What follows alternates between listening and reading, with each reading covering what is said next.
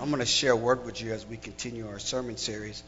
But I want to give opportunity for later on for ministry time, for just to come. If you want to spend some time at the altar, just praying and seeking God, I want to allow time for that. Okay, so let me just break the word of God down to you, and then we'll leave opportunity for the Holy Spirit to do, again, just the deep work He's doing.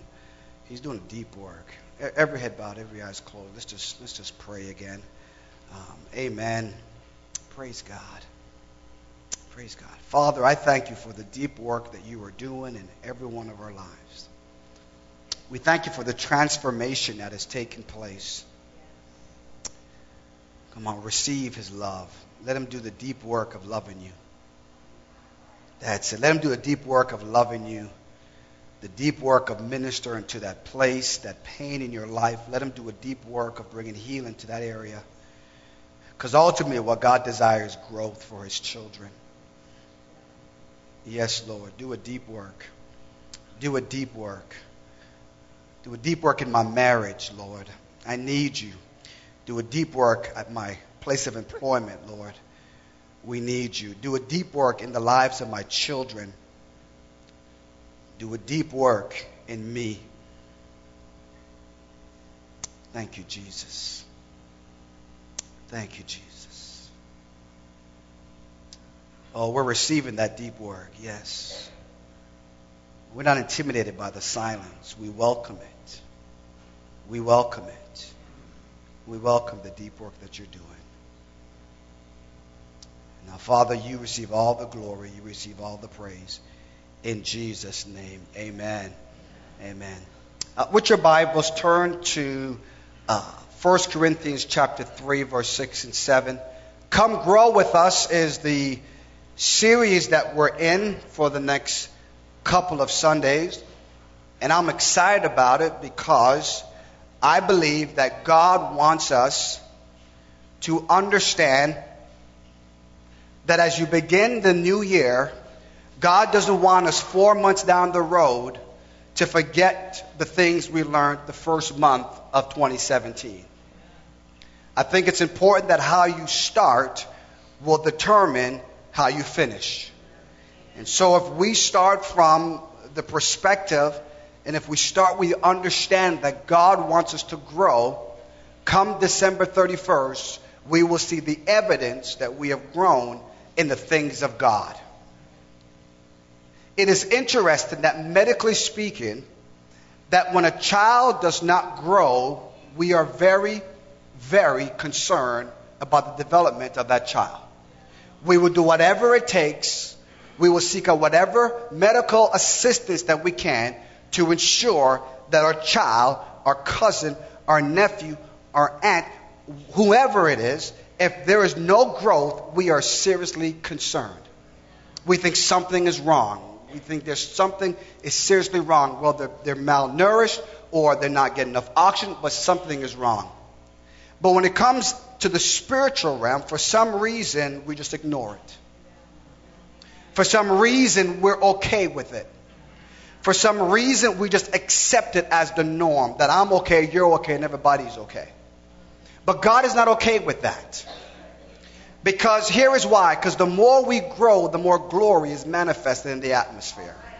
And for some reason, the scripture declares that God says, I want to be glorified amongst and in and through my people.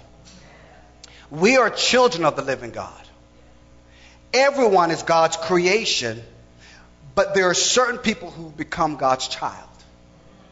So God created everybody, the 7.4 billion people on the planet, as we continue to grow every single day.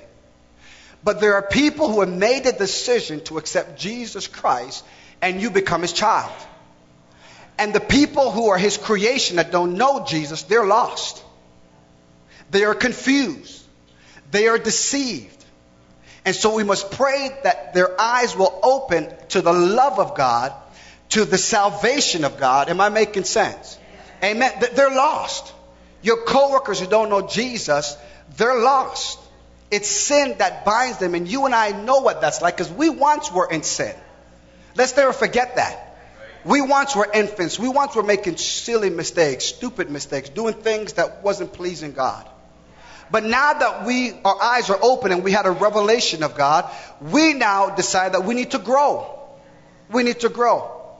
And we're going to get to in this sermon series where we talk about how to grow in grace and the knowledge of Jesus Christ. That the church must grow in grace. And so it is important then, and I believe the heart of God is for us to grow. Someone said, I need to grow. Yes, we need to grow. We need to grow in our marriage. We need to grow as parents. I certainly need to grow as a parent. Raising 2 teenagers now. I need all the grace that I can get from the Lord. Amen. Come on, parents. Amen. Huh? And if you have to raise a child because of circumstances or the biological parent is not doing their responsibility, you know what that's like. And so we need to grow. We need to grow. Now, I believe there are 3 areas that we need to grow. 3 types. And the first one, and I'm going to not do a repeat of Sunday's message. I'm just going to do a quick review of the message and get into what God wants us to really receive today from Him. And so the first one is spiritual growth. The second one is personal growth. And the third is church growth or organizational growth. I said last week that there are a lot of resources, a lot of materials out there that will show you how to grow your church. Let me confess to you, it is easy that you can get performers to be up on stage. You can read trends. And I'm not saying anything bad necessarily with any of these things. It's not bad at all. But if we wanted to create a church that was growing, quote unquote, with lots of people, it's real easy to do that. Remove the cross. Don't talk about the blood of Jesus Christ. Make sure you don't offend people. Make sure that what you're talking about is culturally sensitive. And people will come now because they understand that religion is part of life. And I'm not saying that we shouldn't be relevant. Please don't misunderstand me. And I'm not saying all the churches that are huge, that they're not growing in things of God. I'm simply saying that we cannot be trapped by that. Because God is the one that needs to grow the church. And so it's important that we understand the order, that you first begin spiritually, and then you grow personally, and then you can grow as a church. And so I've committed myself to doing that, especially in 2017, where God really wants us to grow spiritually. I truly believe with everything in me, I love this country. I love America. I believe I was born, raised in Jamaica, spent some time in Canada, because God ultimately wanted me in America. I am convinced of that. I'm convinced that God is not finished with America yet. But I believe what God is saying prophetically to His church, we must grow up. We must grow up in the things of God. And I believe that if we do that, that there will be a move of God that people would have to look and say, oh my goodness, the first spiritual awakening was nothing. The second spiritual awakening was nothing. I'm believing God for a third spiritual awakening to happen in America, and I am convinced I'm not the only one.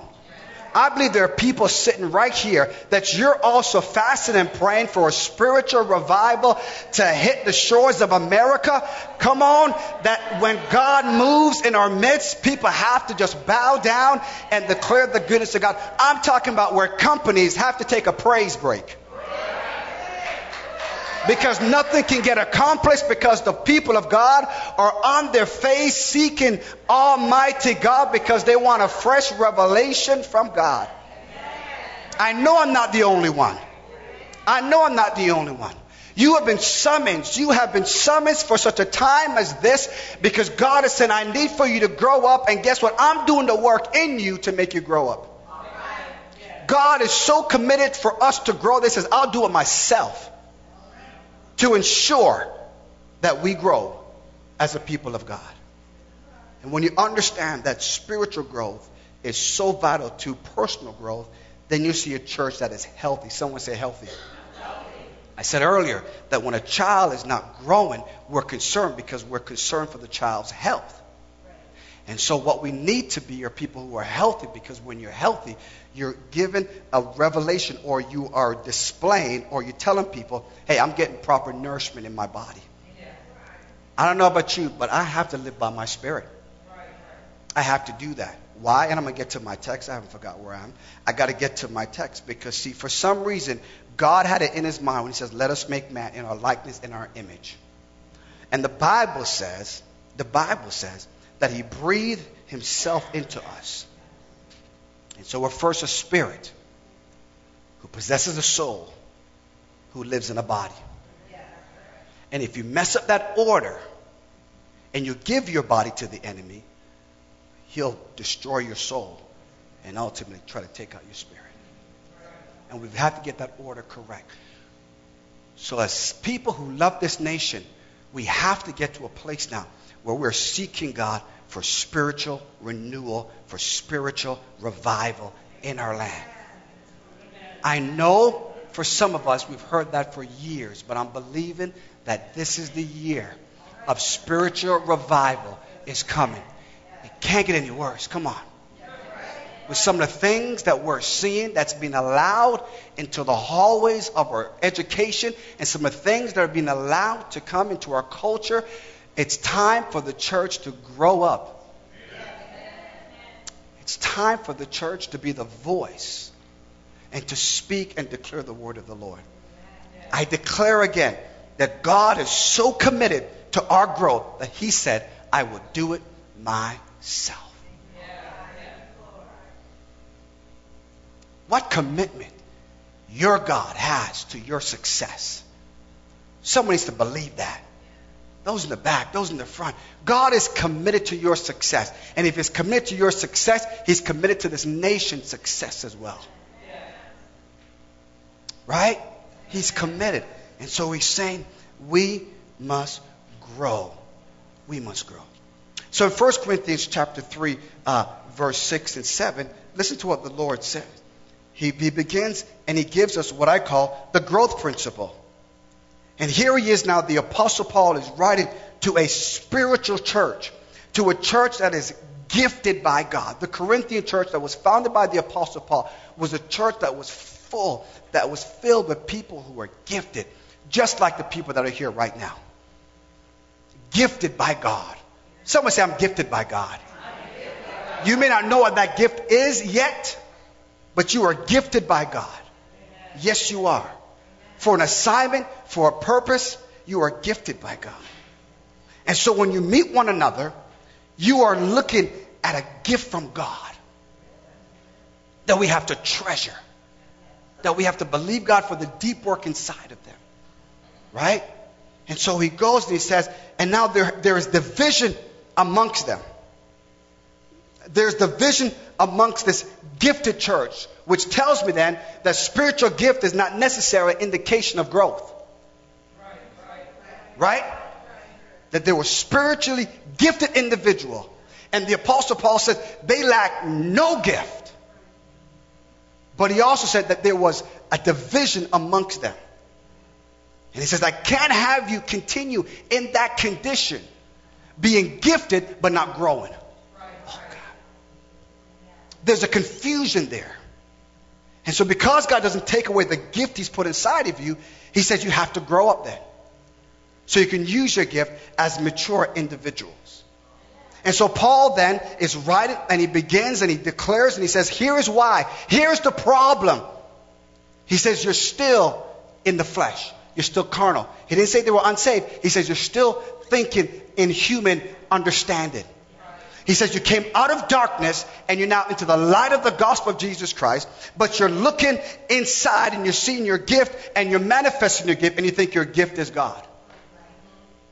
And he now says because of that and because of carnality now, you are now saying, well, I'm of this camp and I'm of this camp and I'm of that camp and I'm of that camp. And whenever you walk into a city, the enemy's number one weapon, his number one weapon is a lie.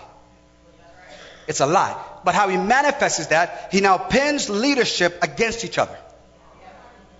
And so he knows that the leadership are against each other, that the people now are going to say, I'm from this camp, I'm from that camp, I'm from this camp, I'm from over here, and we divide the body. We divide the body. And there's no way people who are lost, who's looking for Jesus, who they have to get spiritually awakened, can never see it, because the body which is deformed, the body which is divided, cannot reflect the glory of God. Remember what Jesus says. The harvest is plenty. Who said that? Jesus, not some church growth book. Jesus says the harvest is plentiful, but the laborers are few. And he says for us to pray for laborers to go into the harvest. So there are people that are out there. I am convinced that they need Jesus. They really do. They're just confused. They've been lied to. They tried everything and it hasn't worked for them. And I'm here to say, I'm sad to say this, but sometimes that it's because they came to church and they saw the dysfunction why they stepped out. He says, why in the world am I going to stay in something that's dysfunctional? I can just be out in the world and be dysfunctional and enjoy the pleasures for a season. And so the Apostle Paul now writes and he says, listen, I've got to break this. I've got to restore this. We can't have division. Not in 2017. No, not in 2017. It may have worked for 2016. It may have worked for an election, but it won't work for the body of Christ. Right? Because we're going to grow up. Because we want to grow together. And so he says, no, guys, we have to grow together. And it says, I, Paul, I plant, and Apollos, he waters. But he goes on and he says, but God, someone says, but God, gave the growth. But he goes on now, and it's interesting when I was looking at this, he now switches. So he says, he identified himself, I, Paul, I plant, and then he says, and Apollos, he waters, but God gives the growth. He goes on now and he says this, so neither he who plants nor he who waters is anything. So first he says, I plant, Apollos water, but the planter is nothing and the person who waters nothing. So he identifies, though I'm your leader, I'm not the one doing the work. He said, if we're just focusing on the body, yes, my hands as pastoral and the apostle, yes, but when it comes to the deep work, that's God.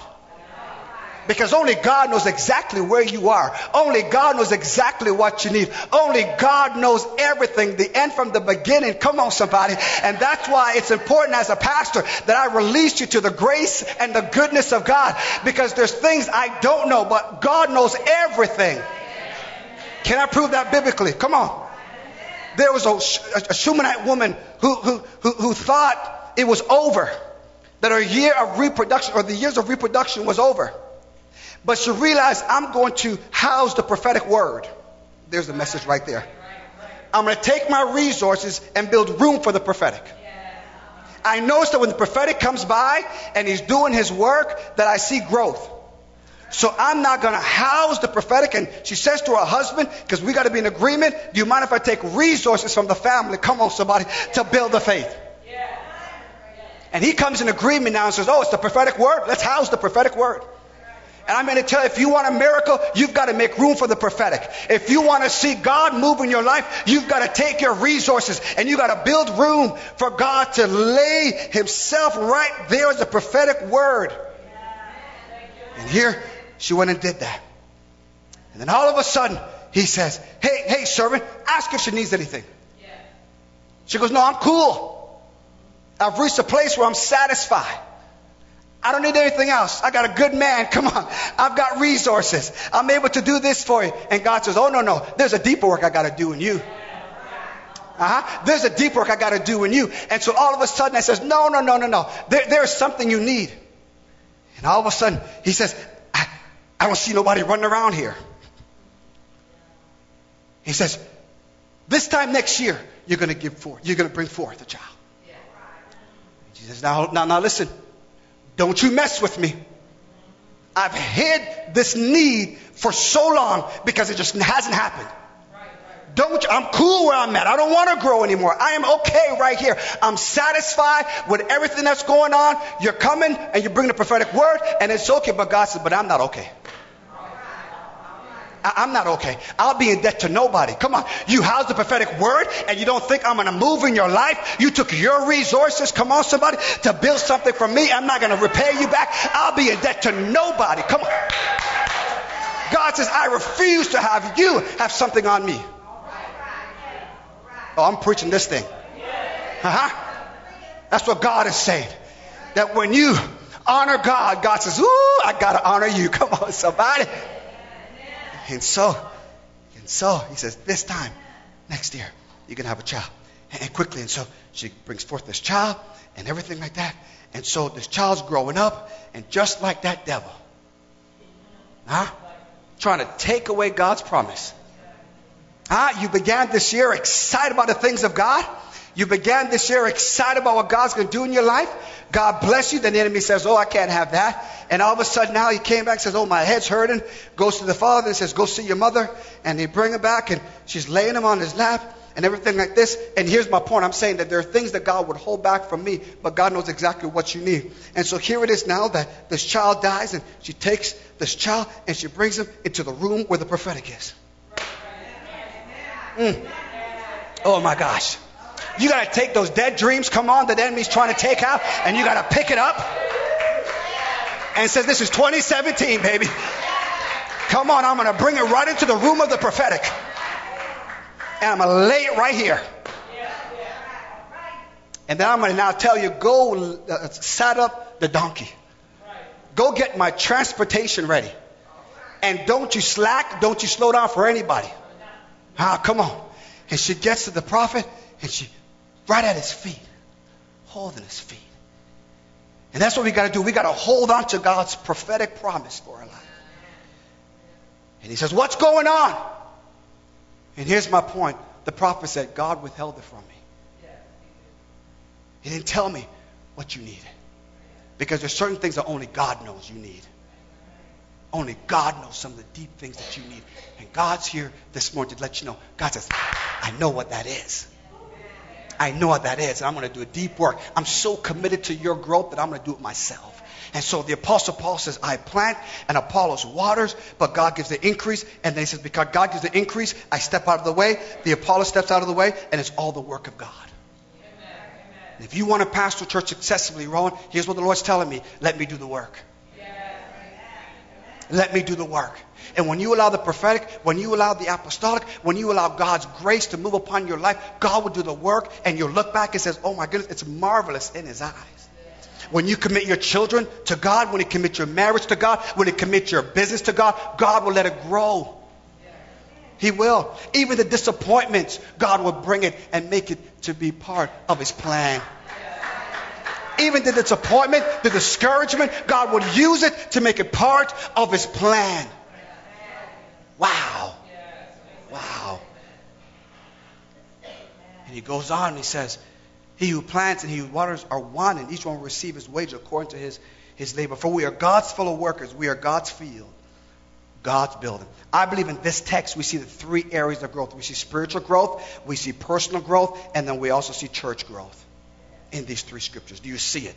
Look deep. Look deep into it. Because the Apostle Paul was bringing this foundation which was vital to their growth. Vital to their growth. And so we see the purpose of growth for those who are asking, what is the purpose of growth? Or let me define growth for you. See, growth is where we mature and we become more like Christ. It's to reach the place of maturity is what the Bible calls it. And some call it, or the working of it, discipleship. But in reality, it's reaching a place of maturity in Christ where you now take on the image and the likeness of Jesus Christ. That's when we know that you're growing. That's when we know there's evidence that there's growth in your life. And so he says now in 2 Corinthians 3 verse 18, he says, we all with unveiled faces behold the glory of the Lord are being transformed into the same image from one degree of glory to another. 2 Corinthians 3:18. 2 Corinthians 3:18. And so we looked at the growth principle, and I want to quickly now walk us through what I believe is the hindrance to growth, and then we'll talk about how to grow, and then we're going to look at what I call a heart prepared for growth. And that's where God wants us to be right now. He's saying prophetically, I want you to have a heart that is prepared for growth. That growth, you have to be intentional about it. You have to make a decision that I want to grow. Okay, so now let's take a look at some of the hindrance to growth. So right behind me now, there are 3 crosses. Right behind me. And I call this the first hindrance to growth. Last week I called it the trials that we go through. But as I was digging deeper into it and getting a revelation from God, I want to call this the triple T. The triple T. The triple T. The triple. And as I was studying this, and I was saying, Lord, how many crosses were there when you were crucified? I said, was there 3? And when you see God, and this is a minor detail, but it's important when we rightly divide the word of the Lord, is that there was actually 4 crosses plus the middle cross. There were 2 robbers and there were 2 criminals that were crucified. 2 were crucified when Jesus was crucified, and then 2 were crucified later. And it's important that we understand that because we want to make sure that in reading and looking at the scripture, we rightly divide the word of God. Because here's why. And I said, Holy Spirit, thanks for giving me the revelation. He says, we are hindered sometimes by our traditions. That we hear things that's tradition and we bring it into the church over the years. And God is so good that God still blesses us. But now he wants to release the fullness of his blessings that only comes through truth. And so I looked at him and said, okay, God. I said, I get it. He goes, yeah, Rohan. Yeah. Because you may have someone that researches it and looks and says, no, there was actually 4 when you break the Greek down and understand what's going on. But my point for today, and the purpose of why I want to talk to you about the 3 crosses, is that in Mark and in Matthew and in Luke and in John, they all write about the crucifixion. But Luke tells us what was being said by one of the 2 robbers or criminals that were on the cross. That they had a conversation that was taking place. And so what's interesting is this, is that what hinders our growth is that we have a certain expectation of Jesus, an expectation of God that hinders us from receiving what God has for us. Let me break this down. The priests, the scribes, the religious people, for years have been waiting on the promise and the fulfillment of God. For years. And then all of a sudden Jesus comes on the scene now and they says, yes, the Messiah is here. The Messiah is here. And so they said, now Romans, you are going to get it. You're going to get what's coming to you. Because the Messiah is here. Like David, he's coming. And all of a sudden Jesus now goes to those who are low and outcast, and he's preaching, he's healing. He's getting them. They're upset now. They're like, that's not what we expected. We expected you to come and to overthrow everybody, and here he's overthrowing tables in the church. No, you're in the wrong location, Jesus. You're supposed to go to the Roman authority. You're supposed to tell them how bad they are. And he comes to church and says, church, you got to grow up. You got to grow up. And so all of a sudden now, they come, and so here is Jesus now. He's in the middle. He's in the middle. And they're walking by, and they're saying, hey, if you are the Son of God, get yourself off the cross. Hey, you save other people, but you can't save yourself. And so what we've done is we've removed the cross because it's an offense to people. And we got the cross out of the way. But yet the question is still being asked. Who's this Jesus? Who is this Jesus? The expectation I have of him is not connected. So what my head expects to happen, my heart, it's not, there's a disconnect. But here is Jesus. He's saying you will always be hindered to grow spiritually if you don't have a proper theology of Jesus. If you don't understand who Jesus is, he's so committed to that he asks the people, who do people say that I am? He's asking the question that when you're amongst people, who are they saying Jesus is? Who do you say he is? Who do you say he is? Because here's why it's so important. Because in life, you will have trials. Because of sin through our parent Adam and Eve. That because of sin, you and I will have trials. There will be doctor's report that we will get that won't be favorable.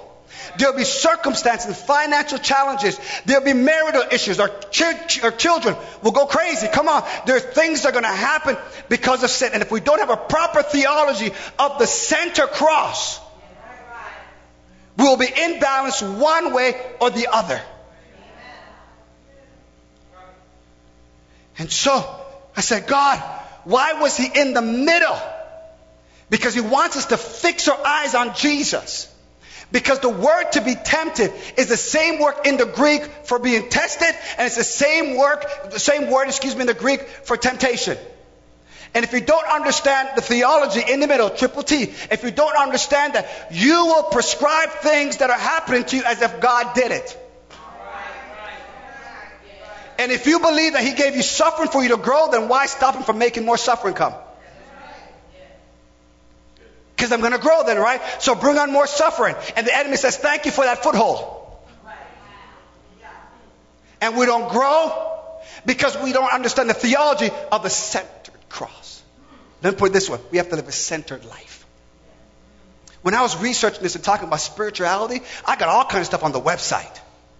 I mean, all this kind of weird stuff came up when it comes to spirituality. America's a very spiritual place. Come on. Very spiritual. I mean, whatever you want to be your God, it can be your God.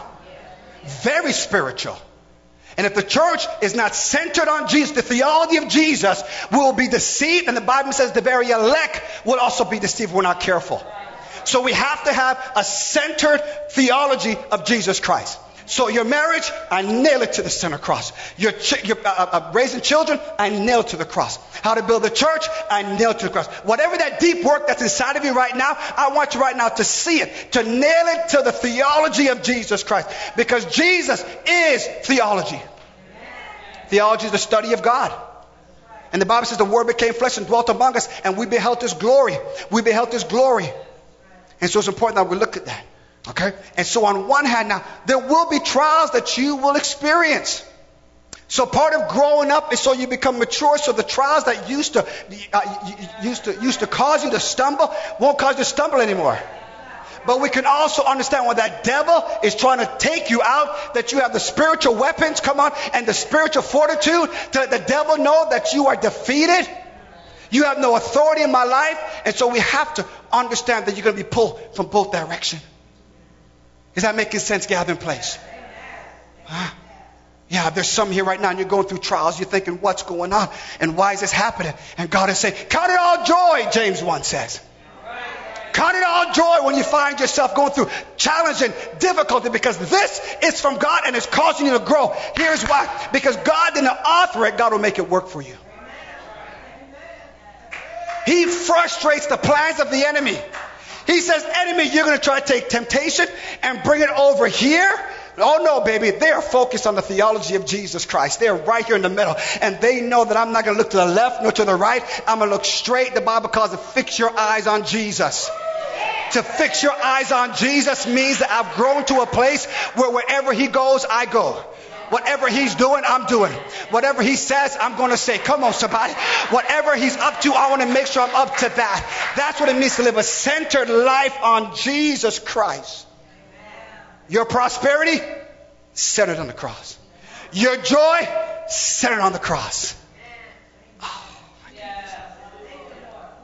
my expectations and what I think about you, God, is found in Jesus Christ. How many of you this morning want to center your life on Jesus? I think I'm told that if you're going to be spinning, they said find a focal point. And every time you're spinning, just look at that focal point and you will never get dizzy. Come on. And if you're looking, I'm looking on Jesus. And the enemy's trying to turn like this, but I'm looking on Jesus. I'm looking at the theology of the cross. And so he says, and here's James now. James unfolds for us a theology. He says, whenever someone's tempted, don't say you're tempted by God. He says, get centered on Jesus. Don't say when you're tempted to do evil, you blame God. But at the same time, when you're going through trials, God is doing a deep work in your life. And so, the first thing to spiritual growth that the church must recognize is that we must have good theology. The Bible says in Daniel, know your God and you do great exploits. Know God and you will do great things. And you will accomplish great things. Now, here's what's interesting. Over here, Brandy, is based on desire. And over here, is also based on desire. Over here, it's a desire that is conceived and it brings forth death. But over here, it's a desire for God to be glorified, and it brings forth your destiny. And I told you last Sunday that what's important to you is important to God. And I'm prophesying that again because I don't believe some of you are really receiving that. What's important to you is important to God. And when you center your eye on Jesus, he says, one thing have I desired, that would I seek after, that I would dwell in the house of the Lord all the days of my life. How does desire work, Pastor Rowe, when it comes to prayer? Jesus says in Matthew 11, whatsoever you desire when you pray, it will happen. Whatever you desire when you pray, it will happen. Okay? So that's the first hindrance. The second thing we talked about again was a toxic environment, which leaves a bad taste in your mouth. And so you have to be careful that we put away all malice, all deceit, all hypocrisy, all envy, all slander. Put it away from you. And I shared last week how that works is this, is that to put it away doesn't mean, or to lay aside doesn't mean to put it right down. For those who were here last Sunday, did you get the illustration? You don't just put it here like this, but you're still right beside it. It doesn't work that way. No. It means to put it down, and because the compound word, it also means to have it far from you. It means to put it so far away that it's out of reach. So now when you're living your life and the trials come now, you count it all joy because you can't go back to the junk anymore. Because it's so far out of reach that all you can do now is reach up. You can't reach out this way. You can just reach up and praise God and magnify Him and glorify His name. And so that's what we need to do. We need to lay aside or put away every single thing. And I guarantee you what will happen is when somebody walks into the church or the body of Christ and all we're doing is exalting Jesus and all we're doing is magnify Him, there will be a glory that will come down. I don't know about you, but I believe that when they built the temple the first time and they were dedicating the temple unto God, the Bible says the ministers couldn't worship. They couldn't do their regular routine because somebody else showed up. Come on. God showed up in the form of glory. We call that the Shekinah glory. And when the Shekinah glory showed up, they had to bow. They says, why are you bowing? Why aren't you doing your routine? Because someone greater, come on, someone more powerful, someone more worthy, someone more of honor has stepped into the room. You know what it's like when you're doing the dishes. All of a sudden, you just sense the presence of God, and you got to push the dishes aside, and you guys say, oh, glory to God. And your kids are wondering what's going on. You just tell them, hey, I'm just giving God glory because I was washing the dishes, but all of a sudden, God reminded me of the trial I went through and how He made me overcome. Come on, somebody. And I had to just put the dishes down and just say, thanks be to God for His victory. Is there anybody in this place this morning that just has to give God a crazy praise? Just a crazy praise of all. Give me a few more minutes. Listen to me. You think praise and worship is just a time that we're spending, wasting time? No, baby. Praise and worship is for us to clean the atmosphere. Come on, somebody. When you give God praise, the Bible says that He inhabits the praises of Israel. And when we give God praise and glory and honor, God does amazing things in our lives. Let's just take 10 seconds out. Give God a praise here. Let people on Facebook know that we're praising God. Come on. Come on. Clean the atmosphere. Clean the atmosphere. Hallelujah. Woo! Hallelujah. Praise the name of the Lord. Oh, yeah. I tell my children, I'm like, hey, it's time for prayer. Turn the TV off. Come on, somebody. I'm purposely interrupting your agenda. I'm purposely interrupting your agenda because the only reason why you can sleep tonight is because the atmosphere has changed. The reason why there's no nightmare because the atmosphere has changed. We welcome the glory and the presence of God in this place. Hallelujah. Hallelujah. So if we want to grow spiritually, we have to change our diet. We have to change what we eat. We have to eat or drink the pure spiritual milk. We have to make sure we eat the spiritual food and the spiritual drink. And we talked about the taste. And now I want to spend the rest of our time dealing with, I believe, one of the most critical parts of growing and the principle of growth is trust. Is trust. For any relationship to be successful, you have to trust. You have to trust. I remember when Meggon was asking the question, he says, how do you trust somebody you can't love? You know what the answer is? Let me ask the question again. How do you trust somebody that you can't love? Or let me rephrase that. No, it's how do you trust somebody? Yeah, how do you trust someone that you can't love? And the answer is this. It's called forgiveness. It's forgiveness. And the way you know that you're growing is because your ability to forgive. Because watch, when you're centered on Jesus, he says, forgive them, for they know not what they do. See, some people are looking over there and not over here because I can't look here. He's saying that's the theology of forgiveness. If you want to grow, you have to trust. And here's why. Here's why. Here's why. Colossians 2, verse 6 and 7, the Living Bible says it absolutely, I think, amazing. In Colossians 2, verse 6 and 7, it says, and now, just as you trusted Christ to save you, trust him too for every day's problems. Just as you trusted him, that he took you from darkness and brought you to his light and transformed you from a spiritual death to now you woke in your spirit. He says, trust him. Just as you trusted the center cross, trust him now for every day's problems. Every day's problem. He's not saying we won't have problems. He's not saying we won't have challenges. He's saying, trust me, because I'm doing the work. I'm doing the deep work. I know what I need to do. I'm doing the deep work. Trust me for every day's problem. Trust me. That my salvation, understand, that salvation is not just I come to Christ and that's it. There is what we call, the word we use now, it's called sanctification. And then there's obviously glorification, when your body's not glorified and you receive a new body. And so he says, I'm not only just doing the work in salvation and bringing you out of darkness, I now want to bring darkness out of you. So I brought you out of darkness, but because I'm about growth, I can't leave you in this condition. Because you'll be saved but confused. You'd be free but not delivered. And he says, he gives a picture in the Old Testament where he took them out of Egypt, but Egypt was still in them. And so the trials that they went through, they prescribed the trials as temptation. They kept going to the wilderness. And the result was they raised idols that they were saying, that's who brought us out of Egypt. Because they couldn't understand the trials. Because they didn't understand the deliverance that took place. Am I making sense?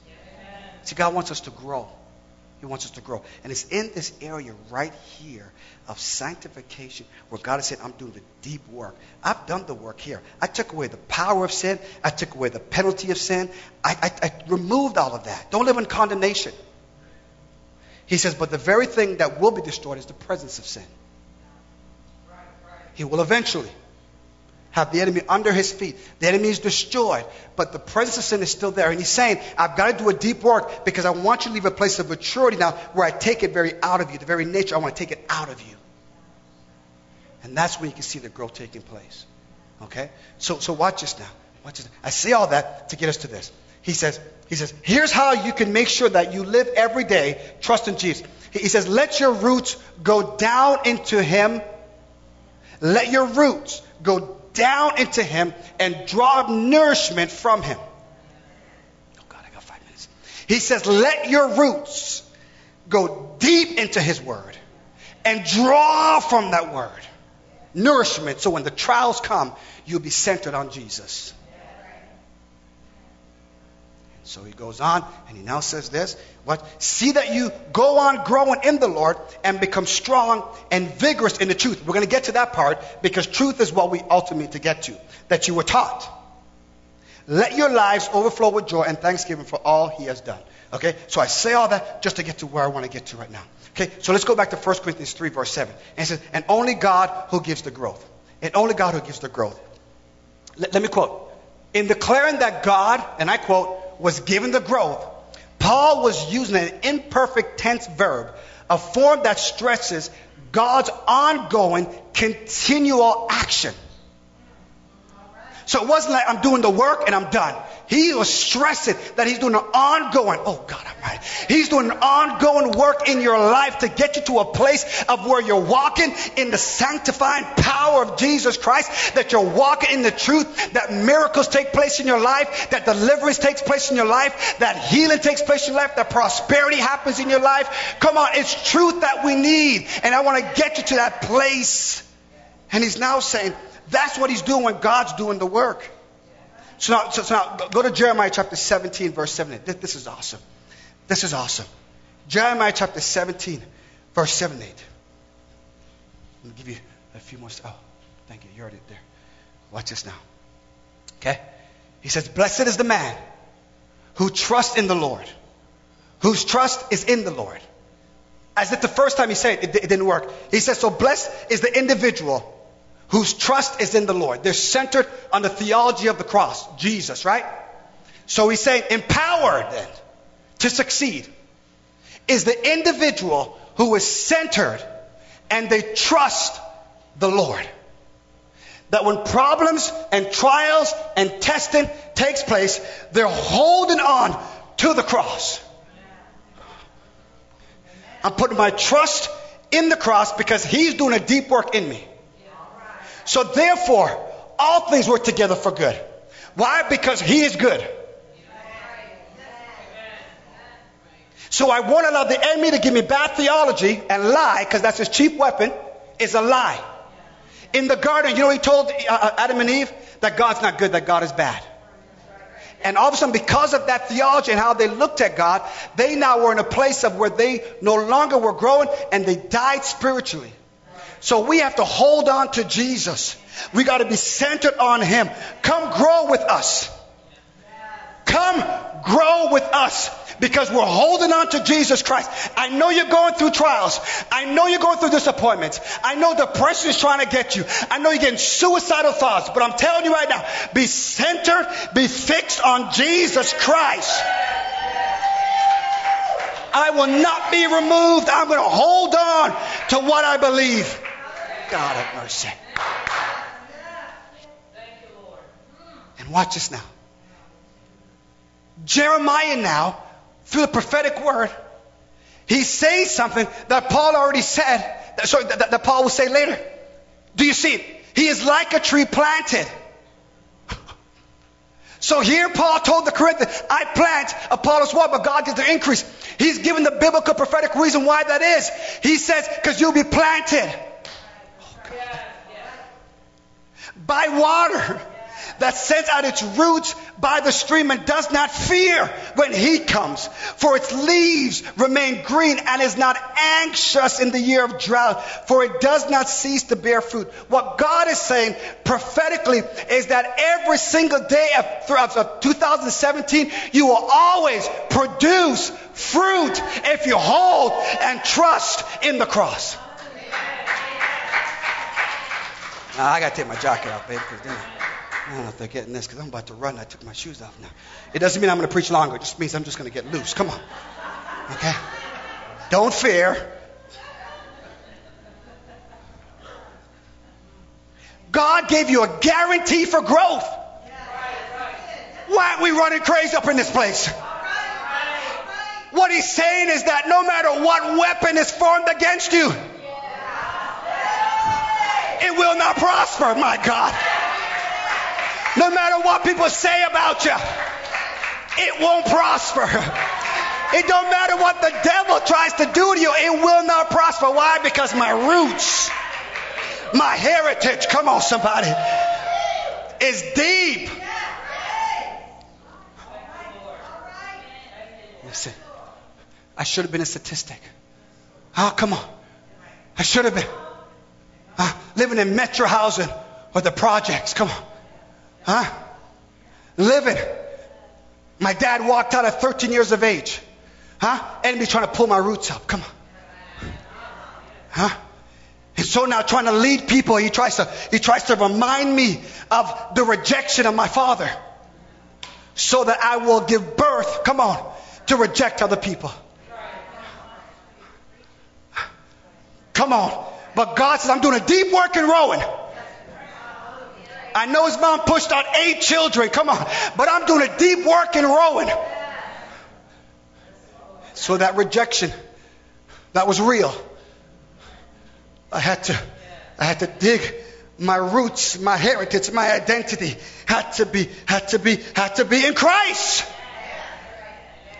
So that I would grow and not remain over here as a baby. Okay. Now watch this now. And here's why he says, I have to do the work to grow you.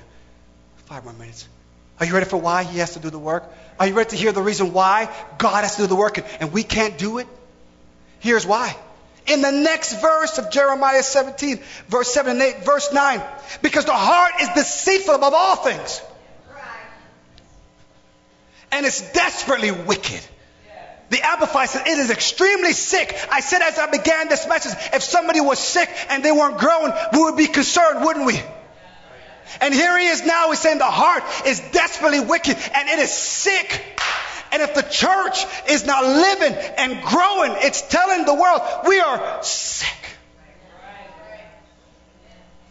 Because we need nourishment. We got to dig our roots deep into the Word of God.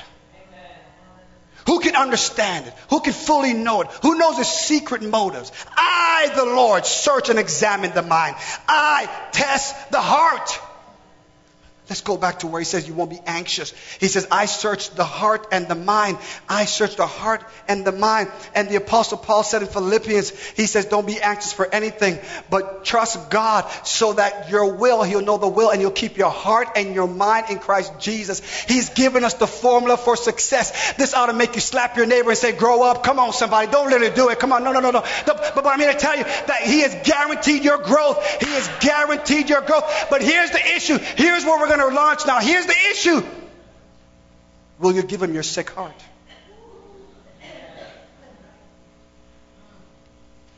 Will you give him your sick heart?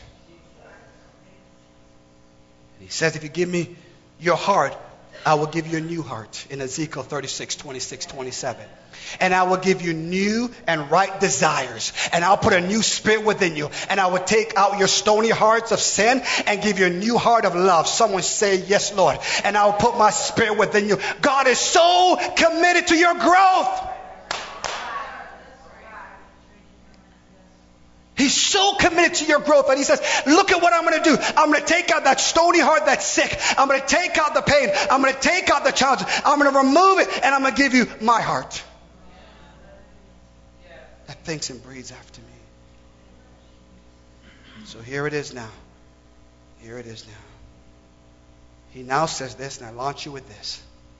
I say all that. Jesus now, he goes, and the crowds are following because of the miracles and the signs that he's doing. And in Mark, he goes, hey, sit down, everybody. Sit down. Let's go to school. And he now says, I'm going to teach you a parable. And he says, if you don't understand this parable, you won't understand anything about the kingdom. If you don't understand this parable. He says, a sower went out to sow. And as he went, he threw seeds. And he describes the various locations of where the seed landed. Now let me tell you this, and we'll launch with this. Thank you for being so patient. There's nothing wrong with the sower. There is nothing wrong with the seed. Get the theology right. There is nothing wrong with the Word of God. The Word of God will always cause you to grow.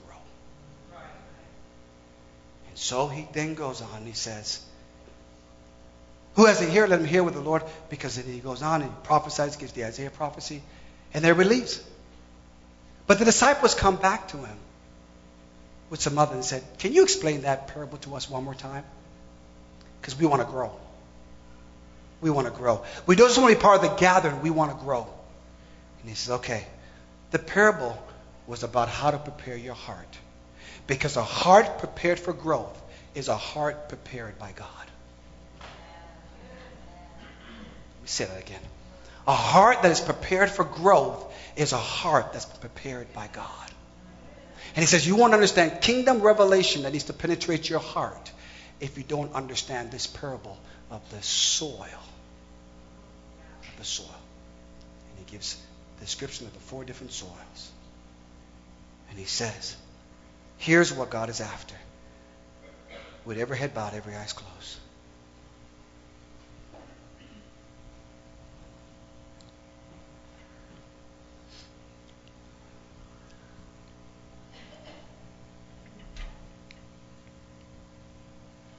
I often wonder, and I tell Meggon, I said, what an honor and a privilege to serve.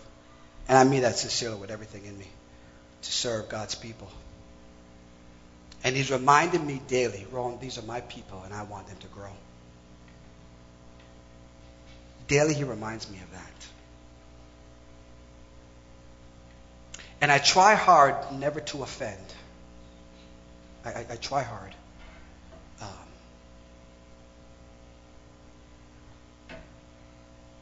And because of the need for approval, because my dad rejected me, God is saying to me anyways, I have to do a deep work in you, Rohan. Because you can't do what I want you to do if you're always trying to please people. It won't work.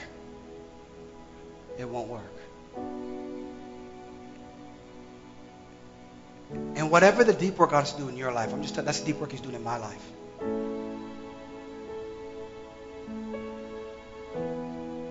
He said, Ron, I want you to live a courageous life, not a cautious life.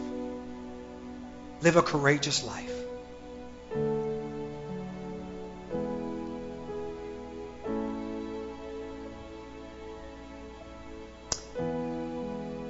So here it is now that he describes the 4 different soils, but he says, but the good soil represents the hearts of those who truly accept God's message and produce a plentiful harvest. 30, 60, or 100, as much as planted in their hearts. So here's what we must do then. Whenever the enemy is trying to lure me over to this desire, I have to come over to here.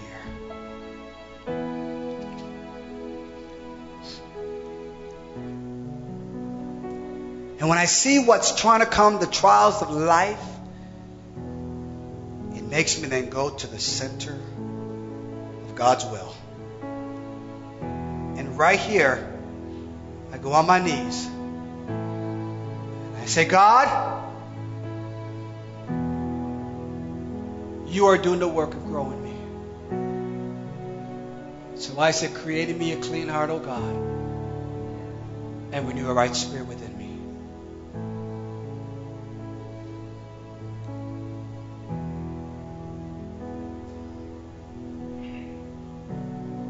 Will you give me a heart today? I'm not just talking about salvation. I'm talking about the deep places in your life. The deep places in your life. With every head bowed, every eyes closed.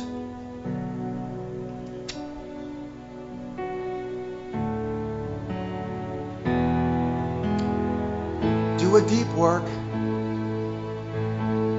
Just right where you are. We'll just take 60 seconds. 60 seconds. Those who are watching on Facebook or those who are watching this podcast, just say, Lord, I give you my heart. I give you